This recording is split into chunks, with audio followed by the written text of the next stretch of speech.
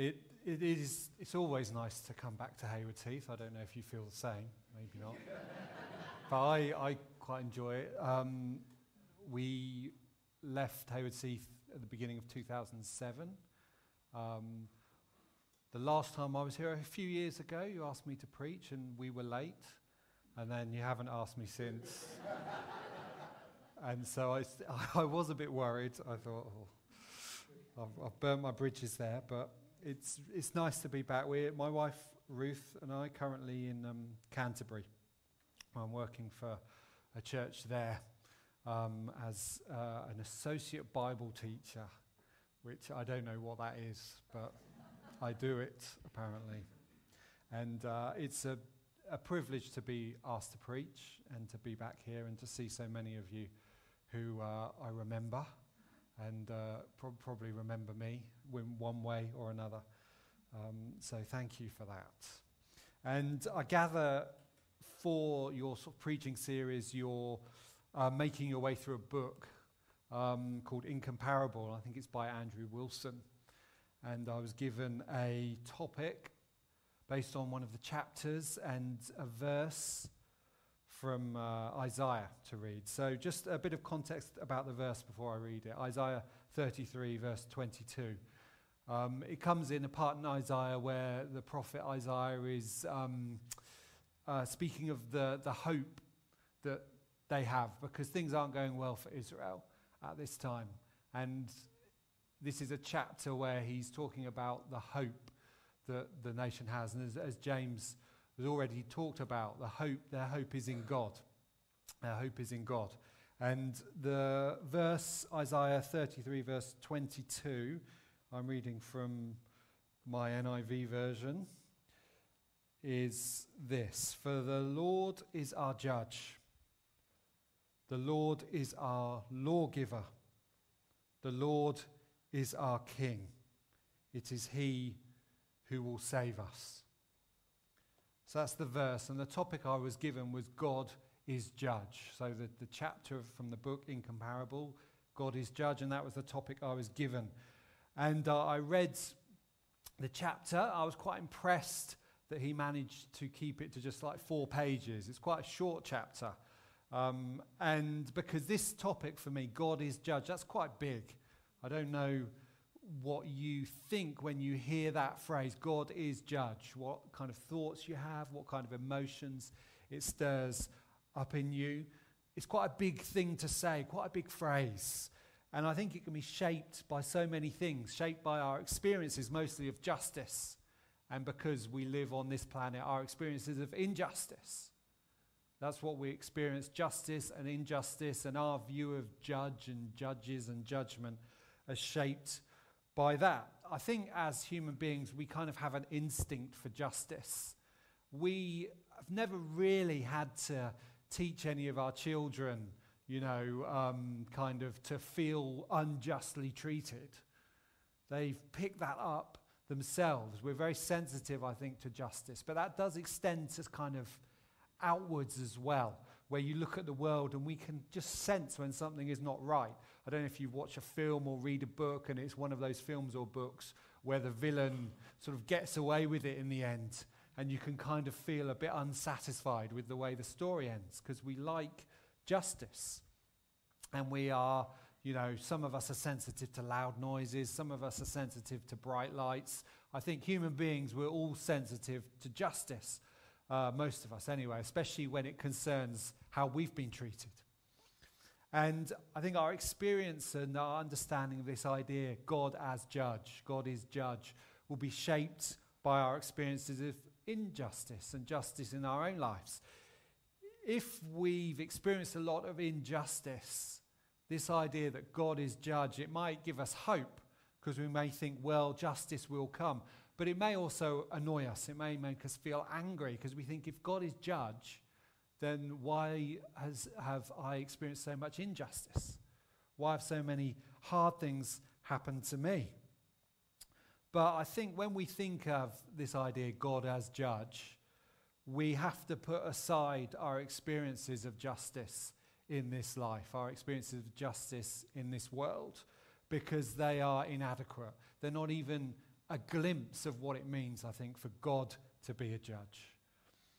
In the book, Incomparable, Andrew Wilson makes the point that this verse makes in Isaiah, that in our society, our justice system is kind of divided up between different organizations.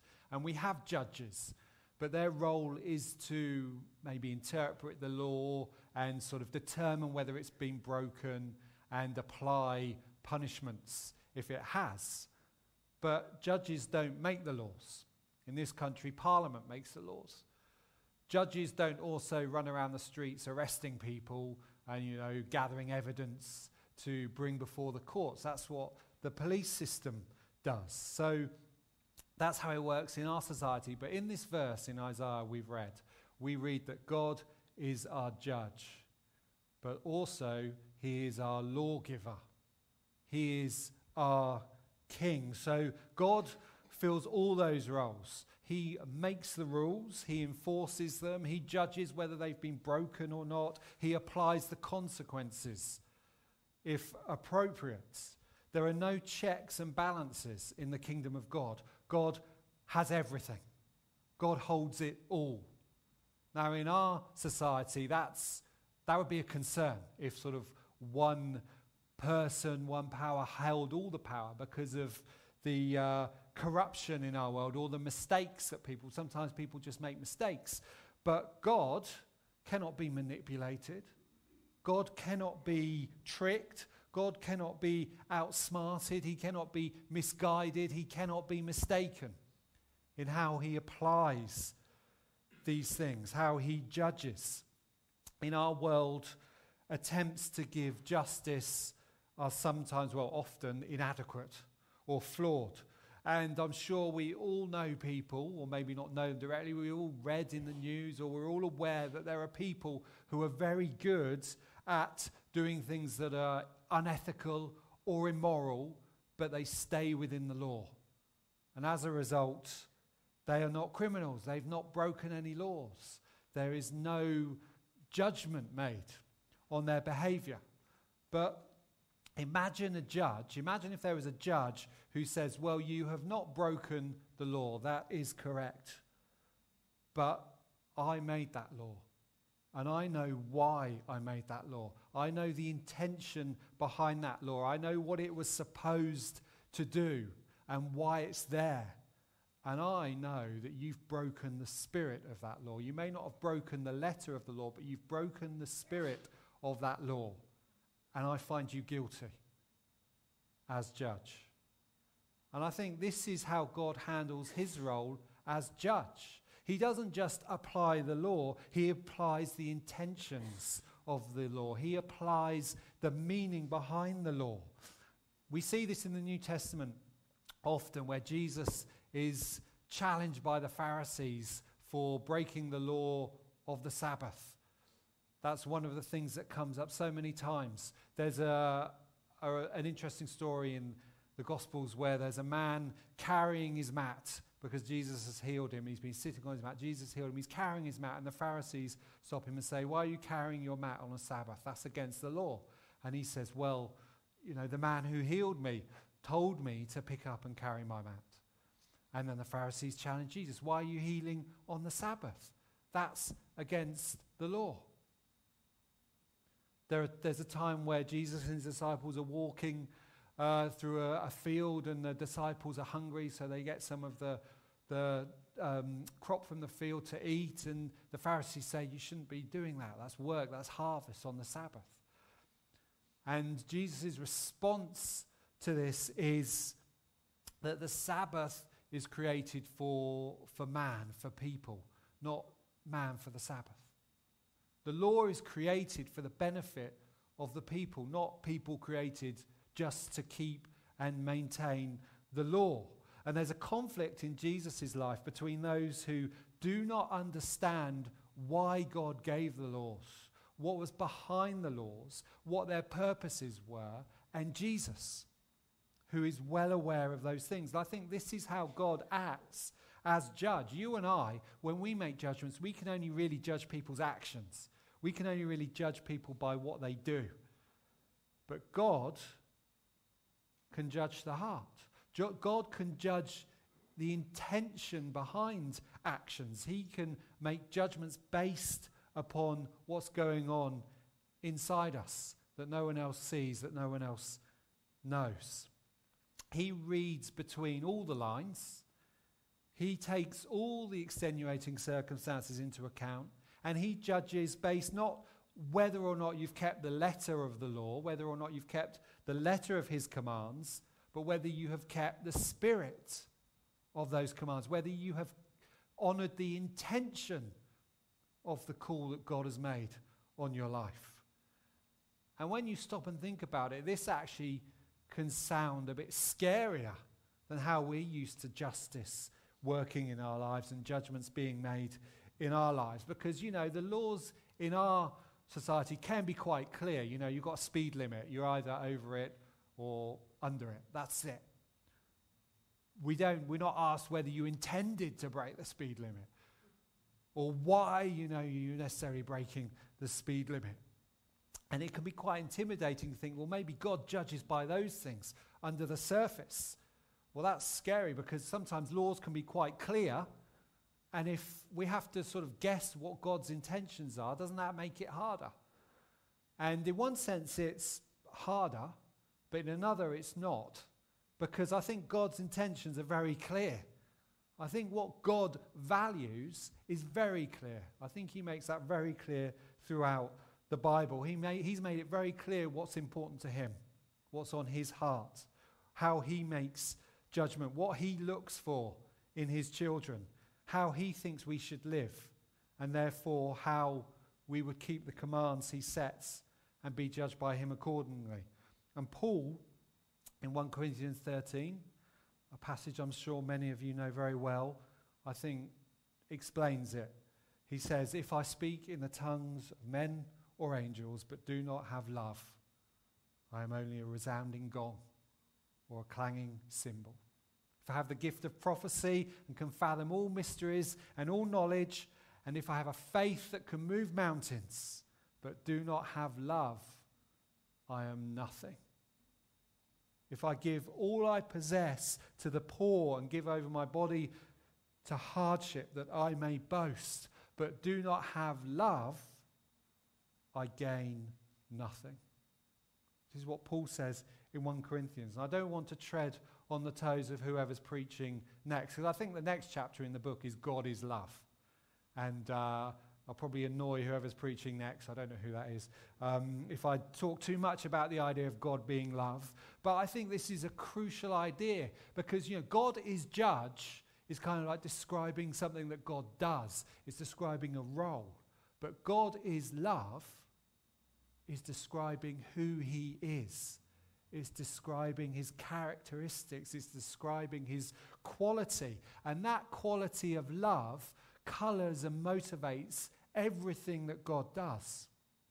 So we cannot speak about God being a judge without bearing in mind that his actions as judge, what he expects as a judge, is undergirded by the fact that he is love. That it is love that is important to him. That it is love that he is looking for. That's the command Jesus gives his disciples. Love one another. Indeed, as Isaiah tells us in the verse we read, God is judge, God is lawgiver, God is king, and he is the one who saves us. He is the one who demonstrates how to live an obedient life that fulfilled what God asked of us, and he did this himself in Christ. This is what Christ does for us. Christ models what is important to God, what God values, what God is looking for in those who want to serve him. And in doing so, it gives us not just a hint, but a clear picture of how God judges, what God judges to be important, and therefore how God will carry out his role as judge. God's role as judge, I think, is less to do with how well have you followed the rules or the laws, and more to do with how well have you loved? How well have you loved in your life? How well have you loved God? How well have you loved others? I think that's what God is looking for. I think we should be full of hope that God is judge, because I think it means that eventually all will be well. All will be made right. Every wrong will be righted. Everything put in its place. But I think we should be mindful of the fact that God does not judge. He will not carry out his role as judge the way our society makes judgment, the way our culture works and judges, or the way our legal system works. God judges by his own rules. And he makes those rules clear. He makes what's important to him clear. Now, I've heard it said that everyone wants to serve God, but mostly in an advisory capacity.